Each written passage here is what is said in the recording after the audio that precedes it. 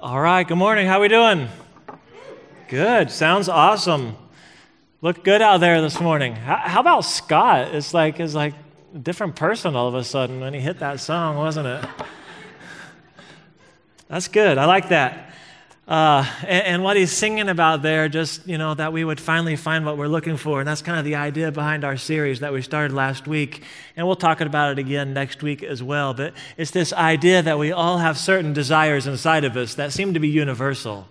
And we're looking for love. We're looking for belonging. We're looking for meaning and purpose and fulfillment. And we've looked in a lot of different kinds of places to find those kinds of things, and all we're proposing in this series is that whether you call it a desire or a craving or a hunger or a thirst, like we'll call it today, that what I believe and what I think the Bible teaches and what a lot of us have found to be true by experience is that those kinds of things are not really met outside of a relationship with God. And so we're at least exploring those ideas. So let's just start off with this question this morning. Can you think about a time when you've ever been really, really thirsty? All right? You've been really, really thirsty. Now, I remember a couple of years ago after the tornado came through Joplin, Missouri, and that's where I grew up. So I went with a couple of guys back to Joplin for a few days to do some work, and it was over 100 degrees while we're working outside these baseball fields. And I remember at the time, I drank, I think it was like 12 bottles of water and 8 Powerades in one day. And it's like, you just can't get enough, And so you're trying to find a way to just satisfy that thirst and get some relief there. But I have one very vivid memory. I grew up in a neighborhood that had a lot of kids my age, so we spent a lot of time outside playing. And so, if you're a parent and you have kids, you can explain what that's like later. But we spent a lot of time outside playing, and we'd play basketball, we'd play baseball, football, you name it, hide and seek, whatever the game was at the time. And I remember we'd been playing over at this girl. She was really a tomboy by the name of Andrea Mock. We're playing at Andrea Mock's house, and we've been out for hours that day. It's the sweltering heat. We're just exhausted, and we're going to take a break and get a drink finally. And one of my friends goes over, and this is when we used to drink out of a garden hose. I say used to. Some of us probably still do, but drink out of the garden hose, right? And he turns it on, and there's still water in the line, and so it's still warm, and I'm like, I don't want that. So I go inside, and they have tea. They got tea, just a whole refrigerator full of tea. Thought, well, that looks good enough to me. I'm not a big tea drinker, but I'm going to go for it. So I drink one glass, and I get that down. I drink another glass, and I just keep drinking glasses thinking, man, I am so thirsty. Let's have another glass of tea. And I drank, and I drank, and I drank. And then I ran outside, and I threw up, and I threw up, and I threw up. And I continued to throw up. And I don't know if that was just a combination of the heat with the exhaustion or the speed at which I was drinking, or maybe it's just this idea that I was drinking the wrong stuff, right? Anyone, you understand what we're talking about? Like you've been really thirsty for something in your life, and the thing that you were drinking just didn't really do it for you. And if you can somehow kind of understand that idea this morning, then you're going to have a really good idea of what we're talking about today. And it's this idea, right, that there's this deeper thirst inside each and every one of us. And it's for these things, right? Love and belonging and purpose and meaning and fulfillment. And we've said this each week, and we'll say it again next week just so it can be reinforced in your mind. But the wisest man who ever lived, Solomon, said it this way in Ecclesiastes. He says that God has placed eternity in our hearts. Well, hundreds of years later, Jesus came along and he said something similar. He said that the kingdom is actually within you. In other words, I think what they're saying is that maybe you and I have a better chance of finding God by looking at what has already been placed inside of us rather than by looking at all the different places that are around us. And we're just posing these questions, right? What if a search for love and a search for purpose, a search for value, a search for meaning, a search for answers in our life was really, in the end, just a search for God? And so we're using this bottom line that you can maybe take away with you this morning is that my soul cravings, and you can call it a hunger, you can call it a desire, we're going to call it a thirst today, that my soul cravings are designed by God to lead me to Him. So we want to look at a story in the Bible, and it's in the book of John chapter 4. So if you need a Bible, our ushers will walk down the aisle. Just raise your hand. They'd be happy to give you one. If you just want to borrow one for the day, I think that's allowable. You can work that out with them. But I think it's page 811, if memory serves me right, if you're going to use that particular Bible there. But it's John chapter 4. There's Matthew, Mark, Luke, and John, 4 different guys write about Jesus' life and tell his story. We're going to read John's version, John chapter 4. And just so you understand a couple of things as we come into the story this morning is that Jesus and his disciples are out taking a really long walk, and they're trying to get back towards their home territory. It's probably about a 30-mile walk for them, and they're going to stop and take a break. And when they stop and take a break, the disciples are going to head back into a neighboring town. They're going to find some food and take a break that way. And Jesus is going to pull up at a rest stop at a well. And specifically, we learn it's in this area of Samaria, Sychar of Samaria. It's a local gathering spot where people come and they get water. Now, you have to understand, too, that this isn't anywhere close to where Jesus is trying to get to. It's like you would have to go out of your way a little bit to end up where Jesus is going to end up. And essentially, it's like being in the wrong part of town. It's like you wouldn't really go here unless you just absolutely have to. And so we're going to see that there's a purpose for what Jesus is doing here. And so there he is, right? You got to picture Jesus as tired, hot. He sits down at this well. John tells us it's high noon, and here comes this woman. And here's the way it reads in John 4, chapter 7. It says, soon a Samaritan woman came to draw water, and Jesus said to her, please give me a drink. He was alone at the time because his disciples had gone into the village to buy some food. The woman was surprised, for Jews refused to have anything to do with Samaritans. And she said to Jesus, you're a Jew, and she's going to point out the obvious. I'm a Samaritan woman. Why are you asking me for a drink? And so she knows the deal, right? She knows what kinds of barriers that he's breaking here, and she draws attention to it. Listen, what are you, a Jew, doing talking to me, a Samaritan?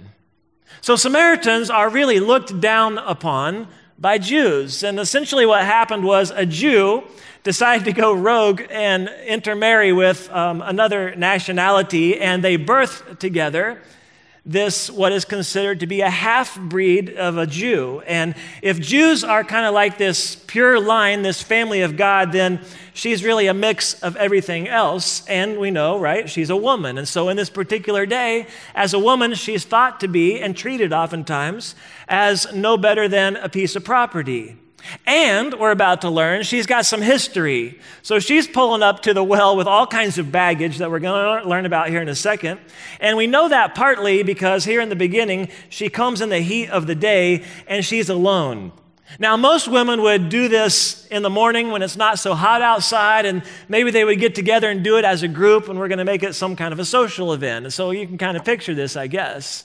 So ladies, just for a second, let me ask you this. If you have to go out for something, you have on sweats and a t-shirt, and you're wearing your glasses, and you've got your hair up in a bun, and you don't have any makeup on, when do you go? I mean, you go when no one else is out, don't you? I mean, most of you. I see some of you every once in a while, but why? Like, why? I mean, why do you do that? Because you don't want anyone to see you, right? And you don't want anyone to stop and talk to you. So here's Jesus, right? Hey, how about a drink? And she's shocked. Why are you talking to me? And now it's on. We've got a great conversation brewing. So here it is in verse 10, Jesus replies, if you only knew the gift God has for you and who you're speaking to, you would ask me, and I would give you living water. In other words, listen, if you really knew who I was, if you knew who you were talking to, if you knew what was really going on right here in this conversation, you'd be asking me for a drink. But she's not really clued in on what's happening here. And she says, but sir, you don't have a rope, you don't have a bucket, and the well's very deep. Where would you get this living water? And besides, she knows the history about this place. Do you think you're greater than our ancestor Jacob, who gave us this well? How can you offer better water than he and his sons and his animals enjoyed? And so she's looking at Jesus going, I don't know what you're really talking about. How are you going to give me water? You don't have a bucket. I've got a bucket. This well's really, really deep. Where do you think you're going to get water? And so Jesus replies in verse 13, anyone who drinks this water will soon become thirsty again. But those who drink the water I give will never be thirsty again. It becomes a fresh, bubbling spring within them, giving them eternal life. And so I kind of picture Jesus, and maybe he's standing there, they're engaged, looking at one another, but maybe he at least points to the well, right? And says, hey, look, every person who ever came here to get water, like they had to come back here again because they were thirsty.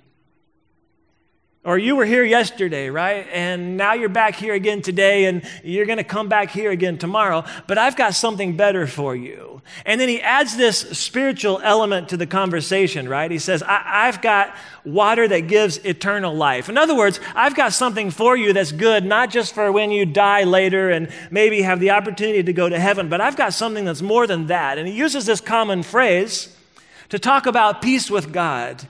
And so he's saying, look, I've got a kind of a water that could satisfy you, that will really help you connect with God. Well, she's still not getting it. And so in verse 15, please, sir, give me this water, and I'll never be thirsty again, and I won't have to come here to get water. So you kind of see what she's arriving at here, which is, all right, that sounds really good. I will take some of that, what you're offering me right now. And I won't have to keep coming back here, and we can be done with this whole conversation if you will just give me this magic water that you're talking about. And Jesus is going to peel back the layers of her life here. He's going to expose some really deep needs that she has, and he's going to take this conversation to a whole new level in verse 16. All right, you want the living water? Here's the deal. Go get your husband, Jesus told her. Well, I don't have a husband, the woman replied. And Jesus says, you're right. You don't have a husband. You've actually had 5 husbands, and you aren't even married to the man you're living with now. You certainly spoke the truth there, didn't you? Now, I think it's a little playful, but it's got to be a little bit insightful for her. Like, how does this guy know this about me? But here's Jesus, right? Oh, that's right. I already knew that. You've had 5 husbands, and you're living with another man now. And so maybe he goes over, I don't know how much detail Jesus knows. Does he say, yeah, I got it. First there was Eddie, and you were both really young, and it just didn't work out. And then there was Carlos, but you were on the rebound, so we understand that. Then Roger, but he was a complete bum. Dale, we know that was just a big mistake, right? And Ronnie, but we know what happened there. And now with this guy, it's just easier this way, isn't it? Now, I don't think Jesus, as I read it at least, is trying to make her look bad. As much as he's saying to her, I hope you understand this, I know and you know, you are a thirsty woman for sure. You just don't know where to drink. And Jesus, he's getting really, really close to some deep places inside of this woman. And so she pulls out a diversionary tactic. People do this with pastors all the time, right? We're not going to go there, so let me steer the conversation away a little bit. And she steers it right towards religion. And then she realizes Jesus is a pastor or something like that, and she says, all right, I'm really thoroughly confused. And so she just throws up her arms in verse 25 and says, listen, I know the Messiah is coming someday, the one who's called the Christ. And when he comes, he can just figure all this out for us. He'll explain everything. And then Jesus, and I kind of picture him as leaning in a little bit, maybe locking eyes a little bit. Maybe he whispers it in her ear, and he just simply says, look, I'm the Messiah. In other words, you don't have to wait for someday to happen. It's here, and I'm the one. And by the way, this isn't really about wells, and it's not about buckets, and it's not about water. This is about your life. I mean, all this talk about water and quenching your thirst, it's really about your life. You've got something missing, and you're looking everywhere you possibly can to try to find it. A few years ago, back in 2010, I think it was, I spent a week in Kenya.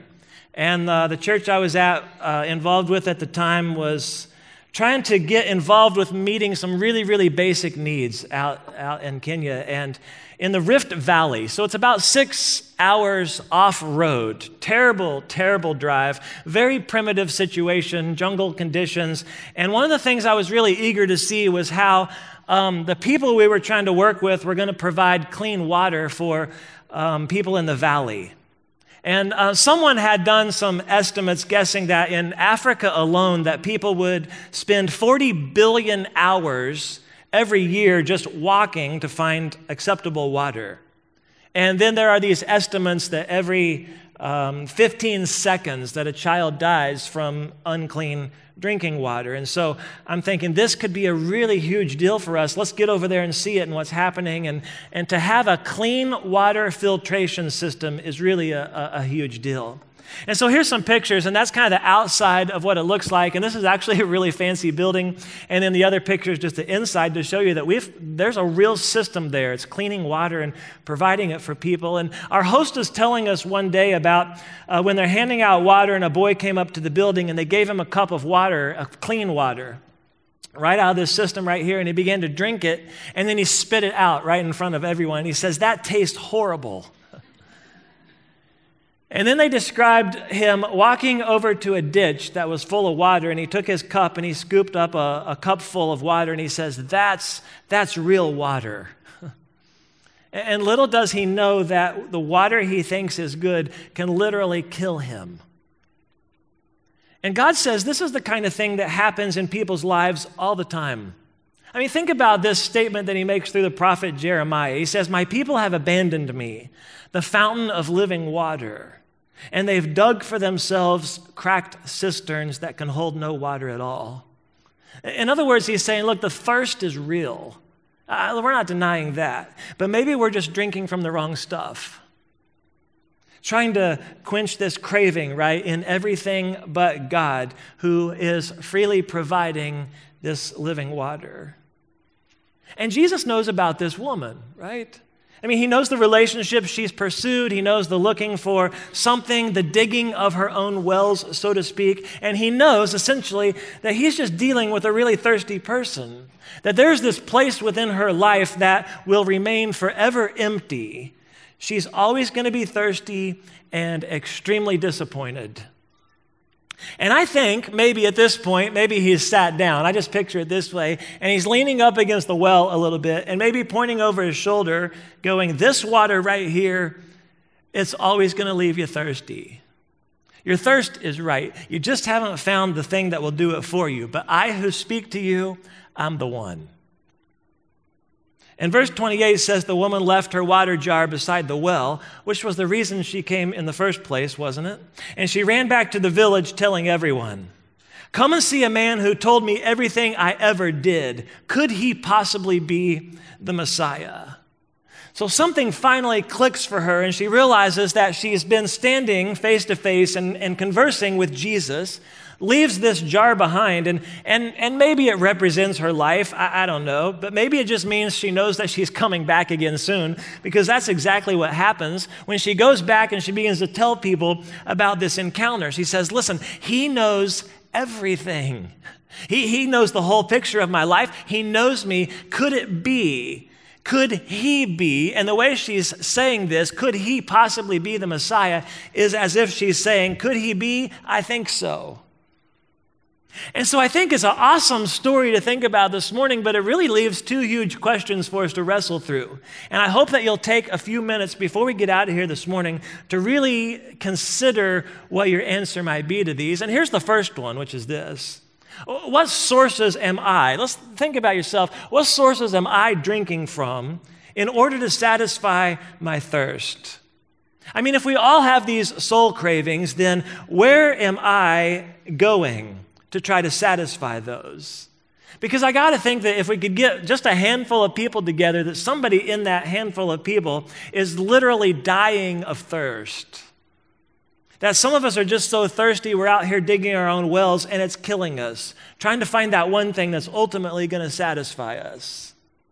Whether it's pursuing money or power or sex or pleasure or going after this man or that woman or these kids or gaining a status or acquiring a position or getting a feeling, having an experience, thinking that if we keep digging and digging and digging, eventually we're going to find something that's going to satisfy us.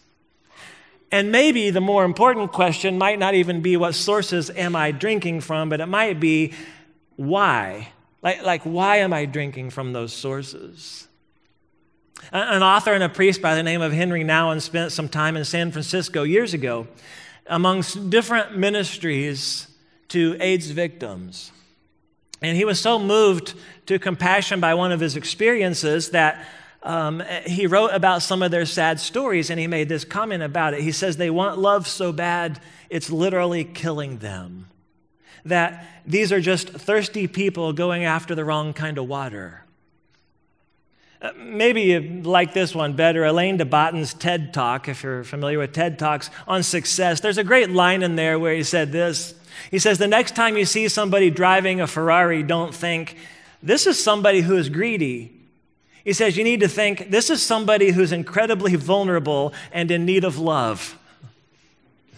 Now, I think that's so profound. So profound. And I can only speak for myself that I'm trying to reorient my brain, trying to reorient my heart really to believe that the deepest truth about a person may not necessarily be what they do, but that there's probably a deeper thirst that set them on that path to begin with. A thirst, whether or not they know it, that's for God. See, I get frustrated with people real easily because I have a little bit of a judgmental bone inside of me. I think it's from growing up under religious, oppressive church attending all of my life and not really knowing that God loves me and he likes me as I am. Some of you might understand that. So one of my great frustrations with people sometimes is that I hear about something or I read something or you tell me something and I'm thinking, why would you do that? I mean, what are you thinking? That's going to be a disaster. Please don't do that. But maybe the truth is really just this right here, is that we're just thirsty people drinking from the wrong stuff. And so maybe when you encounter someone that you disapprove of in your own life, what if that was your thought? Hey, I don't like what they're doing, but the deeper truth is that this is probably just a really thirsty person. I mean, maybe we don't really know addicts or annoyances. We just know thirsty people. Maybe we don't know people that have had affairs. We know thirsty people. Maybe we don't just know people who make habitually poor choices or have needy personalities. We know thirsty people. And some of us really know this, and we've known it for years, but we're hoping maybe at some point, right, that something's going to give, and we're finally going to find what we're looking for. And maybe, right, maybe this morning, you would be honest enough just to say, you know, that's true. I've been digging my own wells, and it's exhausting. I'm ready for a better way. And so you got to answer that question, right? I mean, where am I going? What am I drinking from that I think is going to satisfy me? Because here's the follow-up question, right? If we can get to the point where we realize that those things don't really satisfy us, then we could ask this question, which is, am I willing to trust God to quench that thirst? I mean, that's what Jesus is really in the business of doing, isn't it? I mean, he's out there to bring living water to every person who's ever been thirsty for things that never satisfied them. John goes on to tell us a pretty cool story in chapter 7 of what he's writing here. He tells us that one day Jesus goes to a feast called the Feast of Tabernacles, and every day at the feast there's this routine. A priest will start at the temple, and he'll carry this pitcher, and he'll walk towards a pool called the Pool of Siloam. And this whole crowd of people will follow him as he makes this walk, which is about a mile long. And he'll get down there to the pool, and then he'll fill up his pitcher with water, and he'll turn around, and he'll walk a mile back to the temple, and he'll go inside to the temple, and the water, which is really a major theme to the festival because it represents blessing. It's God's favor on people. We're celebrating the crops and all that. And so he'll march back to the temple, and during the morning sacrifice, he'll raise up this pitcher and he'll pour it out. Now, the cool thing is all along the way, all these people have been following him. And they're singing and they're dancing and they're marching and they're saying things that come out of the book of Psalms, and maybe it sounds familiar to you, which is this: give thanks to the Lord, for he is good. And then everybody in unison will shout, Hosanna, which means Lord, save us. And as he fills the pitcher, right, they're all shouting, Lord, save us. They get back to the temple. He raises the pitcher, and then there's this moment of silence where everybody is just absolutely silent and still. And he pours out the water. And then he draws on this imagery that everyone would know about from the book of Isaiah, which is this: with joy, you will drink deeply from the fountain of salvation. Salvation, the word Yeshua, where we get the word Jesus. They're looking back at how God had provided, and in this moment, they're looking forward for a deliverer that's going to be sent by God. And in this particular moment, John says, at the climax of the festival, Jesus causes a disturbance. And here's what it says. It says, on the last day, the climax of the festival, Jesus stood and shouted to the crowds, "Anyone who is thirsty may come to me. Anyone who believes in me may come and drink, for the scriptures declare, rivers of living water will flow from his heart." He says rivers, right? Streams of living water, not just pitchers that have to be refilled, not just buckets that have to be dipped. He says, okay, do you have it, folks? I'm the one that you've been waiting for. I'm right here. I can quench your spiritual thirst. I am salvation. I'm the one. Right? I who speak to you am he. Will you trust me to quench that thirst? See, in the same way that Jesus knows all about this woman, right? He knows all about you. He knows all about me. He knows what you've done in your life. He knows what you're doing in your life. He knows the places that we're all looking for to try to find some kind of satisfaction, and that we're not real sure where to look, and that nothing is really working for us. And he knows that this is just a room full of really, really thirsty people, and the only place to really have it quenched and satisfied is in him. And that's why you will hear Jesus say things like, "Come to me, all you who are thirsty." Come to the waters, right? And I know there's thirsty people in this room today. So if you somehow made it in here today and that's you, you're in the right place. You're in the right spot. And whatever your story is, it doesn't have to be her story, but whatever your story is, if you're thirsty, Jesus says, look, if you can somehow come to believe in me, come and take a drink of that. See, and maybe it's clicked for somebody this morning, right? And all that looking, all that longing, all that trying to make those pieces fit, you start to realize this really is about the deeper places of my life. And so I hope you'll be able to picture Jesus this morning, right? Leaning up against a well, or at least pointing at it, going, that water right there, I mean, that money, that pleasure, that power, that status, that feeling, that experience, that water right there will always leave you thirsty for more, because it's not the right thing. And maybe the deeper truth you could grasp is that it's not really about what you do or what you've done, although some of us have really caused some major disasters in our life. But maybe that's not the most important thing. Maybe it's that there's this deeper thirst for something in our life that caused us to go after those things to begin with. And here's what I think is just absolutely true, at least in my experience and what I know to be true from the scriptures, is that there's a place within you. There's a place within me that will forever remain unquenched and extremely thirsty and leave me forever disappointed if I continue to search for things that don't satisfy. So what if, right? I mean, what if you took a step and went towards asking God, you know what, I'm going to give it a shot. I'm going to give it a try. I'm turning this over to you. Maybe today you could come to the realization that, you know what, he could be the one. He could be the one. And you could walk out of here today knowing that there is a thirst that can actually be satisfied, and it's in Jesus. It's in Jesus. I have found that to be true in my life. I pray that you will find that to be true in your life. I'll hang out down front all that's necessary this morning if we want to talk about it and pray together. I just hope that you will actually do the hard work before you walk out of here today and answer those two questions. What is it that I'm really looking for to satisfy my thirst? And when I find it and put my finger on it and realize that it's not actually done the trick, am I willing to trust God to quench that thirst for me? Let me pray for us. Lord, thank you for this morning. Thank you for stories like this one that are honest and they are a little raw. They are a little real. God, thank you that what you tell us about yourself in these scriptures is that you know about us, and you know the search that we're on oftentimes, and you're offering us the best life possible if we could just step in your direction. And I pray that that would be true for us, for many of us in the room this morning. God, thank you for the way that you love us, and you show it through stories like this. And we thank you for that, and we pray through Jesus. Amen.